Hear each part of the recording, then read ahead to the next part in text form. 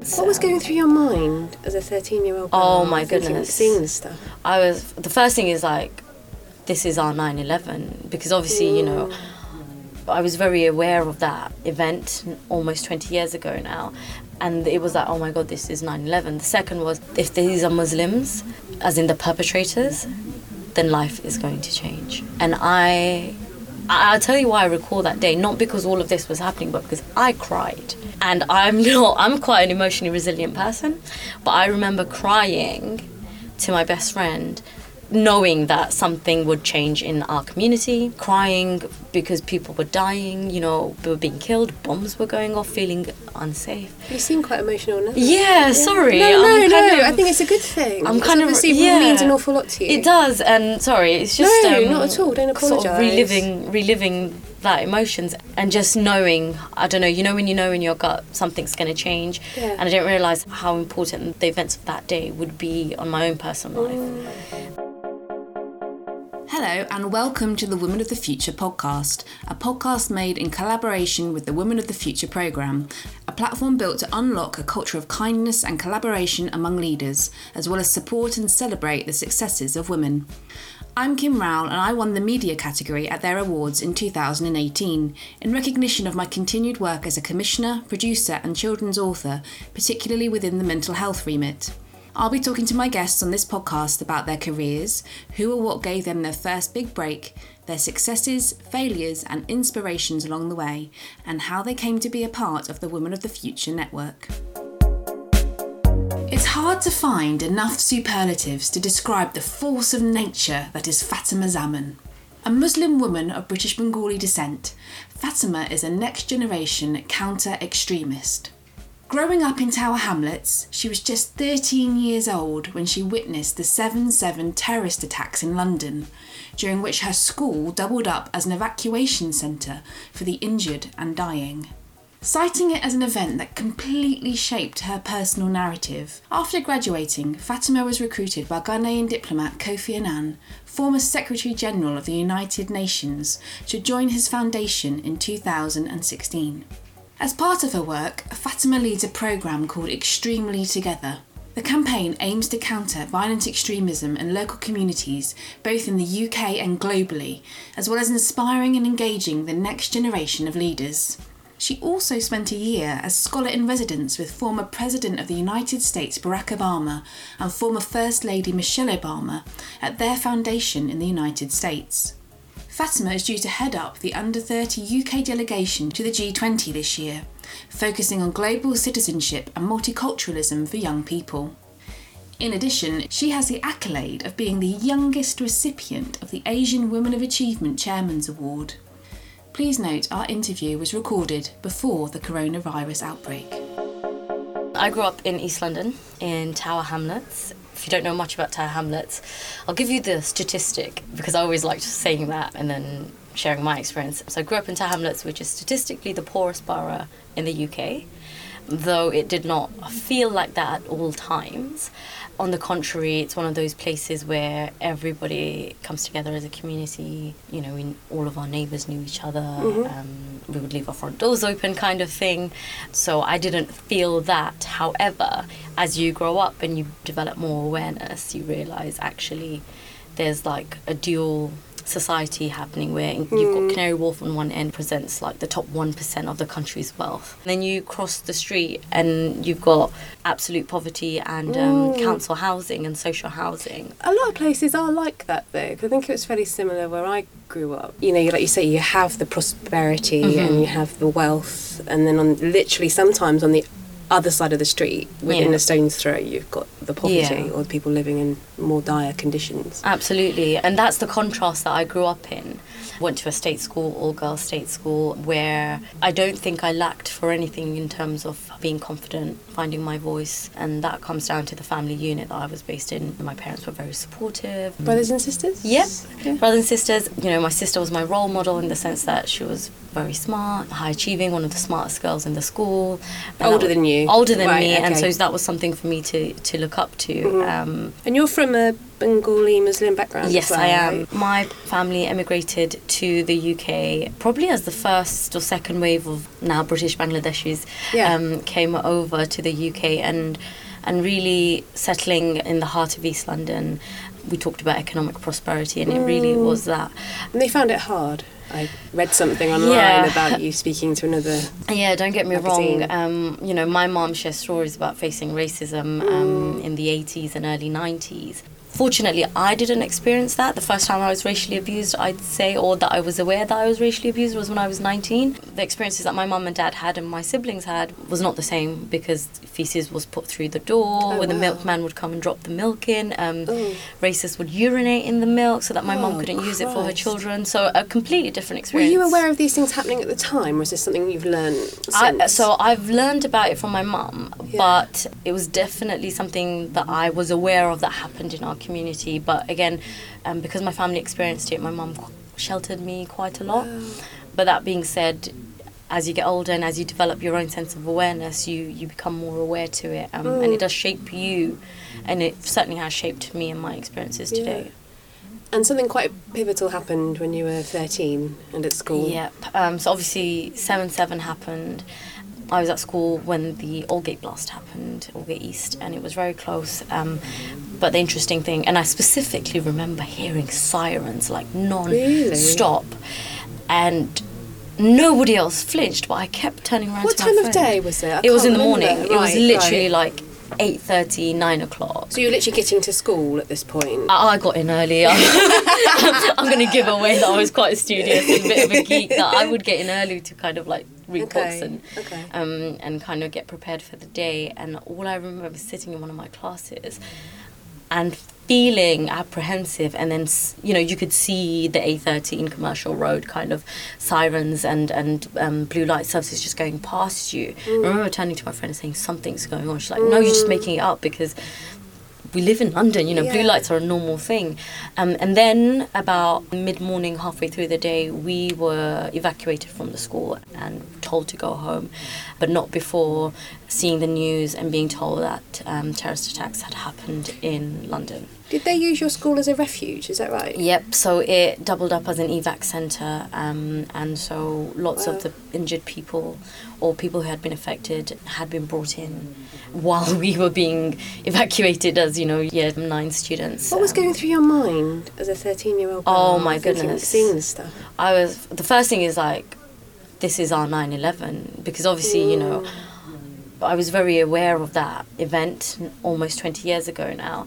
And it was like, oh my God, this is 9/11. The second was, if these are Muslims, as in the perpetrators, then life is going to change. And I'll tell you why I recall that day, not because all of this was happening, but because I cried. And I'm quite an emotionally resilient person, but I remember crying to my best friend, knowing that something would change in our community, crying because people were dying, they were being killed, bombs were going off, feeling unsafe. You seem quite emotional now. Yeah, sorry. No, I think it's a good thing. I'm It kind of obviously means an awful lot to you. It does, and sorry, it's just No, not at all, don't apologise. Sort of reliving that emotions, and just knowing, I don't know, when you know in your gut something's going to change. And I didn't realise how important the events of that day would be on my own personal life.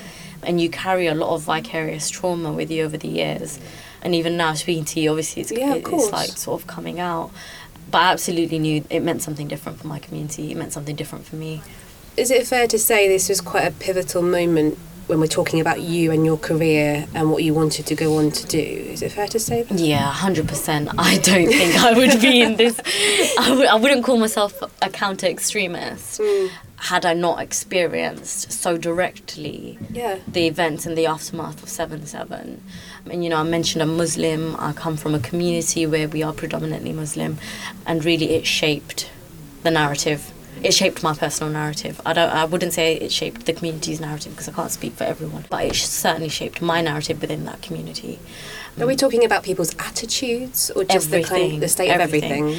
From the top level of foreign policy changing and all the counter-terrorism measures, through to Neighbours who, once we would leave our doors open, to suddenly Yeah. looking at you like you're a suspect in your own community, to women's hijabs being pulled off, to my dad being called a terrorist because he has like what I would call a tiny beard. Like, he doesn't even have a long one. My dad literally had like a little bit of facial hair, but to being called a terrorist by one of our neighbours' sons who I've grown up calling my friend. And I'm not going to say his name and call him out, but overnight everything changed. Did that shock you? Yeah.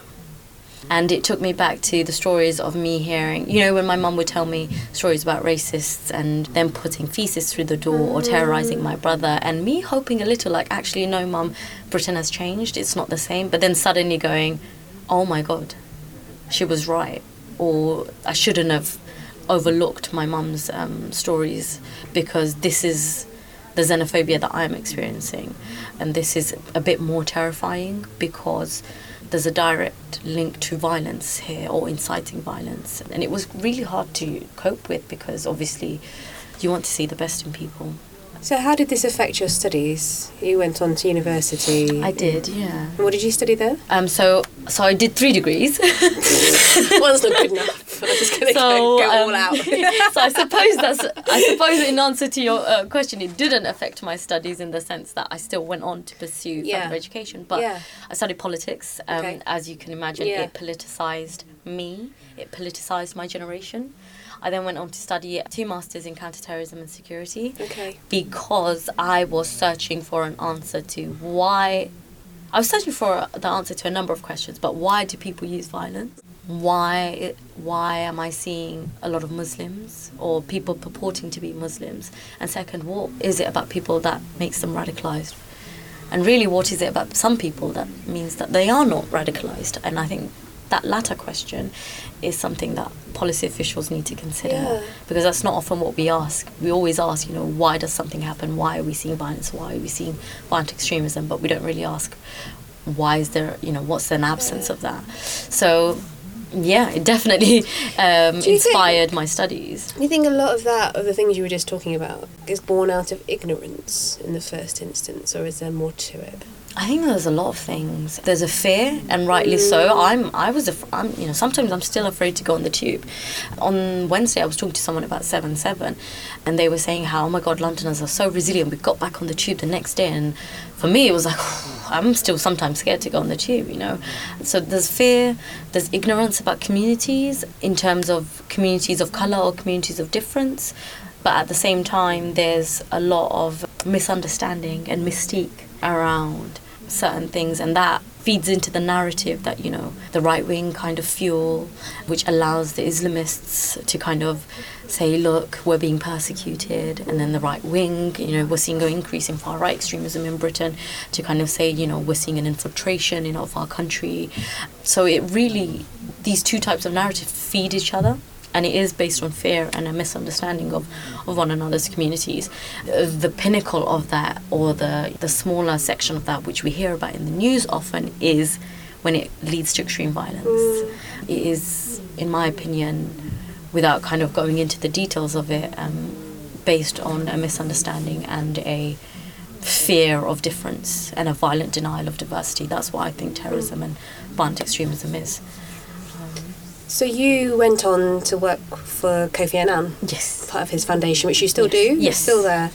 Can you tell me more about that? Yeah. How that came about and what he was like and that kind of thing? Absolutely. So, yeah, in 2016, so he had set up his foundation after leaving the United Nations, having been Secretary General. And he, in 2016, decided, or had the realisation that actually young people are being disproportionately affected by violent extremism, both as perpetrators but as victims. Yeah. And he put out a call specifically looking for young activists to join his foundation to lead his countering violent extremism initiative under the peace and conflict resolution arm of his foundation. And you were working at the time, or you were still studying? Or? I had just finished my master's. Perfect timing. Perfect timing, looking for a job. But the reason this resonated for me is, you know, I've been an activist ever since 7/7 happened in my local community, advocating for equality and social justice. And this spoke to me on another level. This spoke to me in the sense that here I could take my activism that I had been doing at a lower level and really amplify it. The The second reason was it would have the backing of an international statesman who is not, aligned to any government, who's not politically motivated, but rather motivated by people and doing good and therefore doing well. And that mantra spoke to me because that's how I've been brought up. That's the type of work that I want to do. And so I thought, I'm never going to get it. I reached out and then I get a call saying, actually, Mr. Anand would like to meet you. Would you mind flying over Okay, all right, to let's wind Geneva? back. You get that call. What happened when you got that call? You set out a little shriek, or I was like, what? It was more of a, oh no, what have I done? Oh no, I now have to. And then it was like, oh my God, this is Kofi Annan. And one thing I will tell you is that my obsession, my awe of Kofi started from when I was 13, right. because he at that time was the only person talking about global terrorism. He was a leader. And he was a leader, and he was talking about having a people-centered approach. He was talking about having young people as part of that conversation. And for him to invite me to sit around his decision-making table, a young woman coming from the heart of East London, an often forgotten borough, from an often forgotten community, gave me my voice, gave me confidence to actually realise there is something more that I can be doing. And he gave me the tools through his foundation to be able to do the work that I do now, which is, countering violent extremism on a global scale, empowering local initiatives to be able to kind of be resilient to messages of violent extremists. And as I said, I was sort of obsessed with this statesman and how he did business because it was completely different. It was non-political, and that really appealed to me. So to be called to service by him, although I was slightly nervous and confused and excited and all of those emotions, I was ready. You had a purpose. Yeah. It was like, finally, someone believes in me. And yes, a lot of people did believe in me, but to have Kofi Annan believe in you was like a step change. Yeah, of course. And he was absolutely brilliant. And you went with him to the One Young World Summit in Canada. Is this the summit where Emma Watson made her very well-known the Duchess of speech? Sussex? Yeah. So if not now, then when? If not us, then who? And if not here, then where? Absolutely. It was that moment. It was that moment, and that was really to launch our campaign. Okay. Even though we spent. So she was part of it. Was she? So she was there as a counsellor, because One Young World is this amazing global initiative that brings together young activists specifically, and when I say young, I mean like under 30, from all walks of life, whether it's business, the private sector, the public sector, and really empowers them and uplifts them and gives them a platform to share their stories and work alongside people like Emma Watson, Kofi Annan, Sir Bob Geldof, the Duchess of Sussex, and really to amplify and share our messages of peace and positivity.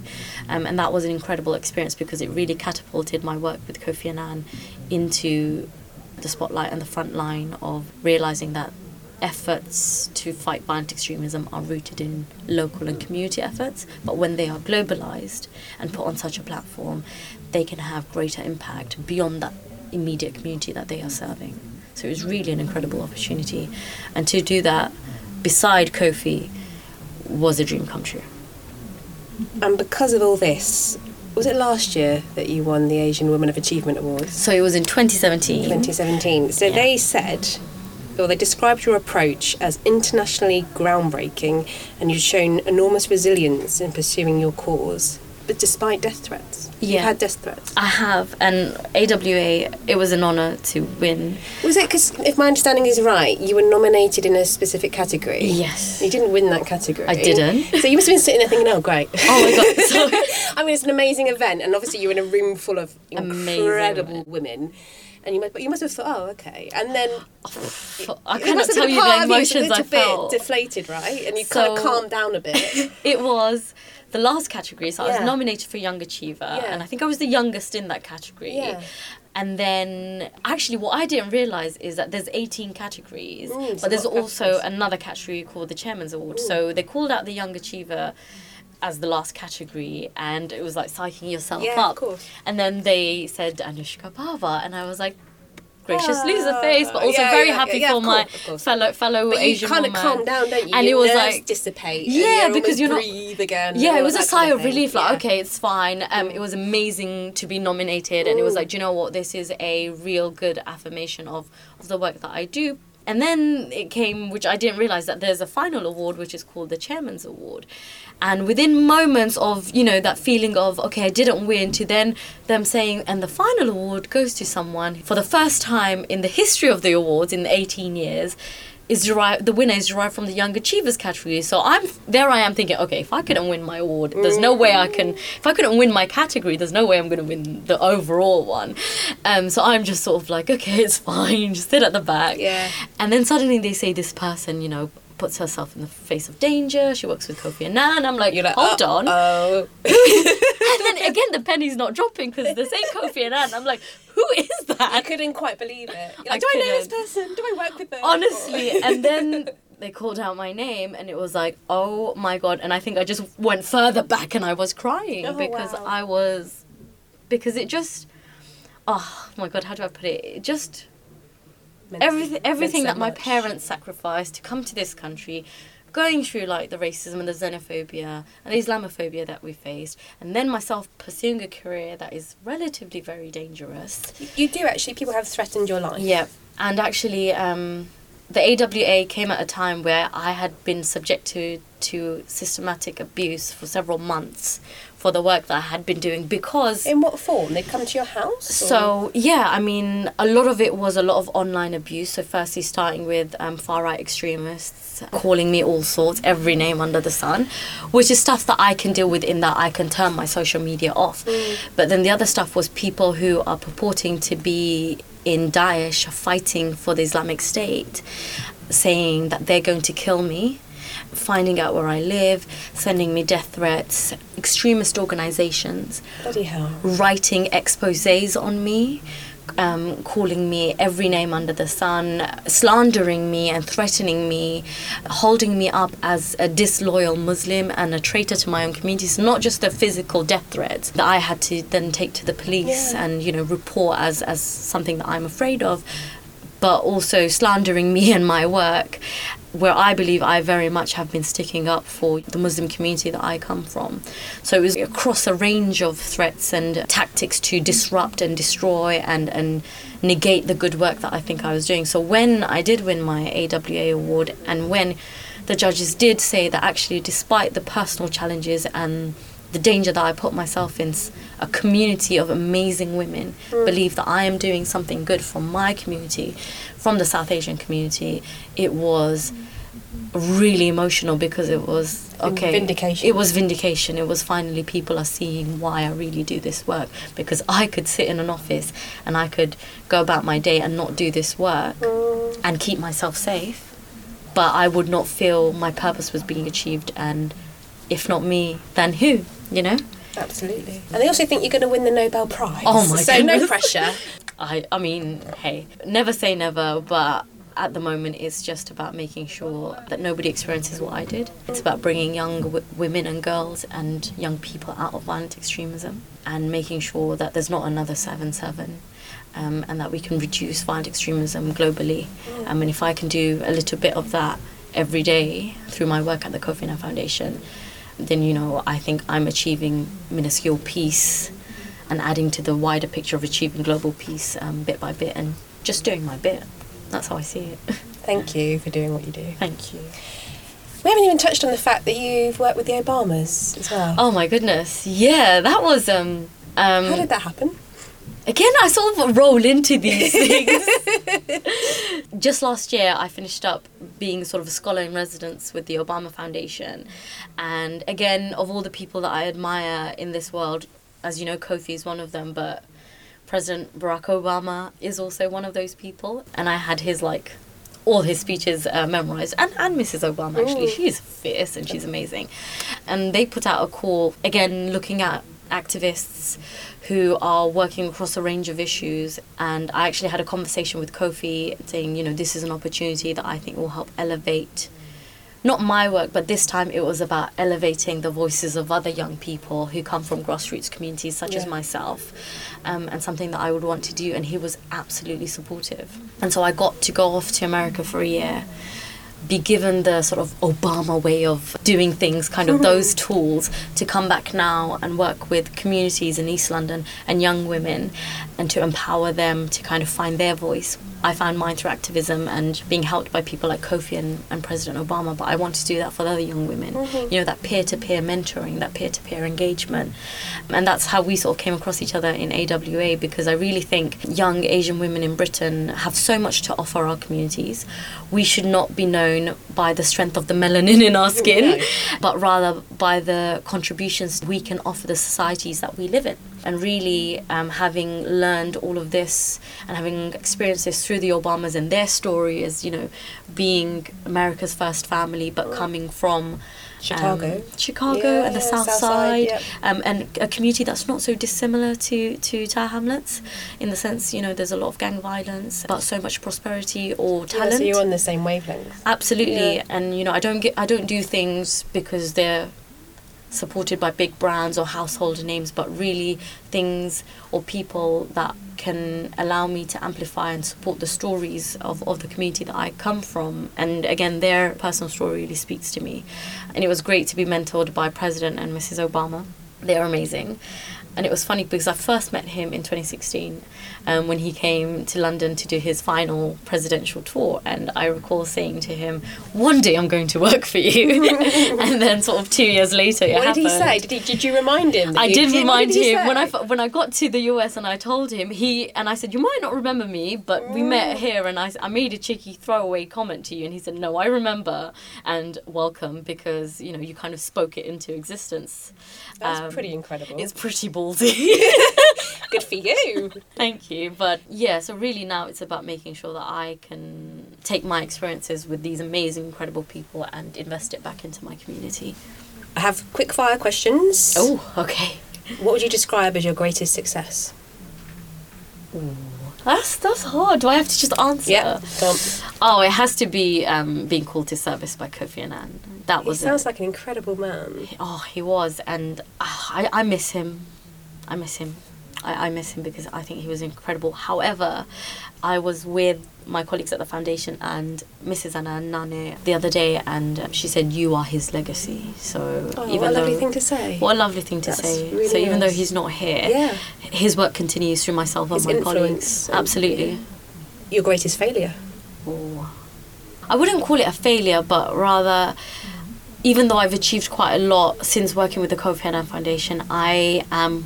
And this is just a testament to how I am as a person. I am frustrated with how much more we still have to achieve, because everywhere you look, every day, there's yet another story of a bombing or a shooting or a knife attack, you know, and it's consistently like, oh my God, we're doing all this work, but still there are terrorists who exist in the world. So I just, not failure, but, you know, when there is a complete eradication of violent extremism, that's when I will say I've done a good job, but until then, I'm still striving to make that happen.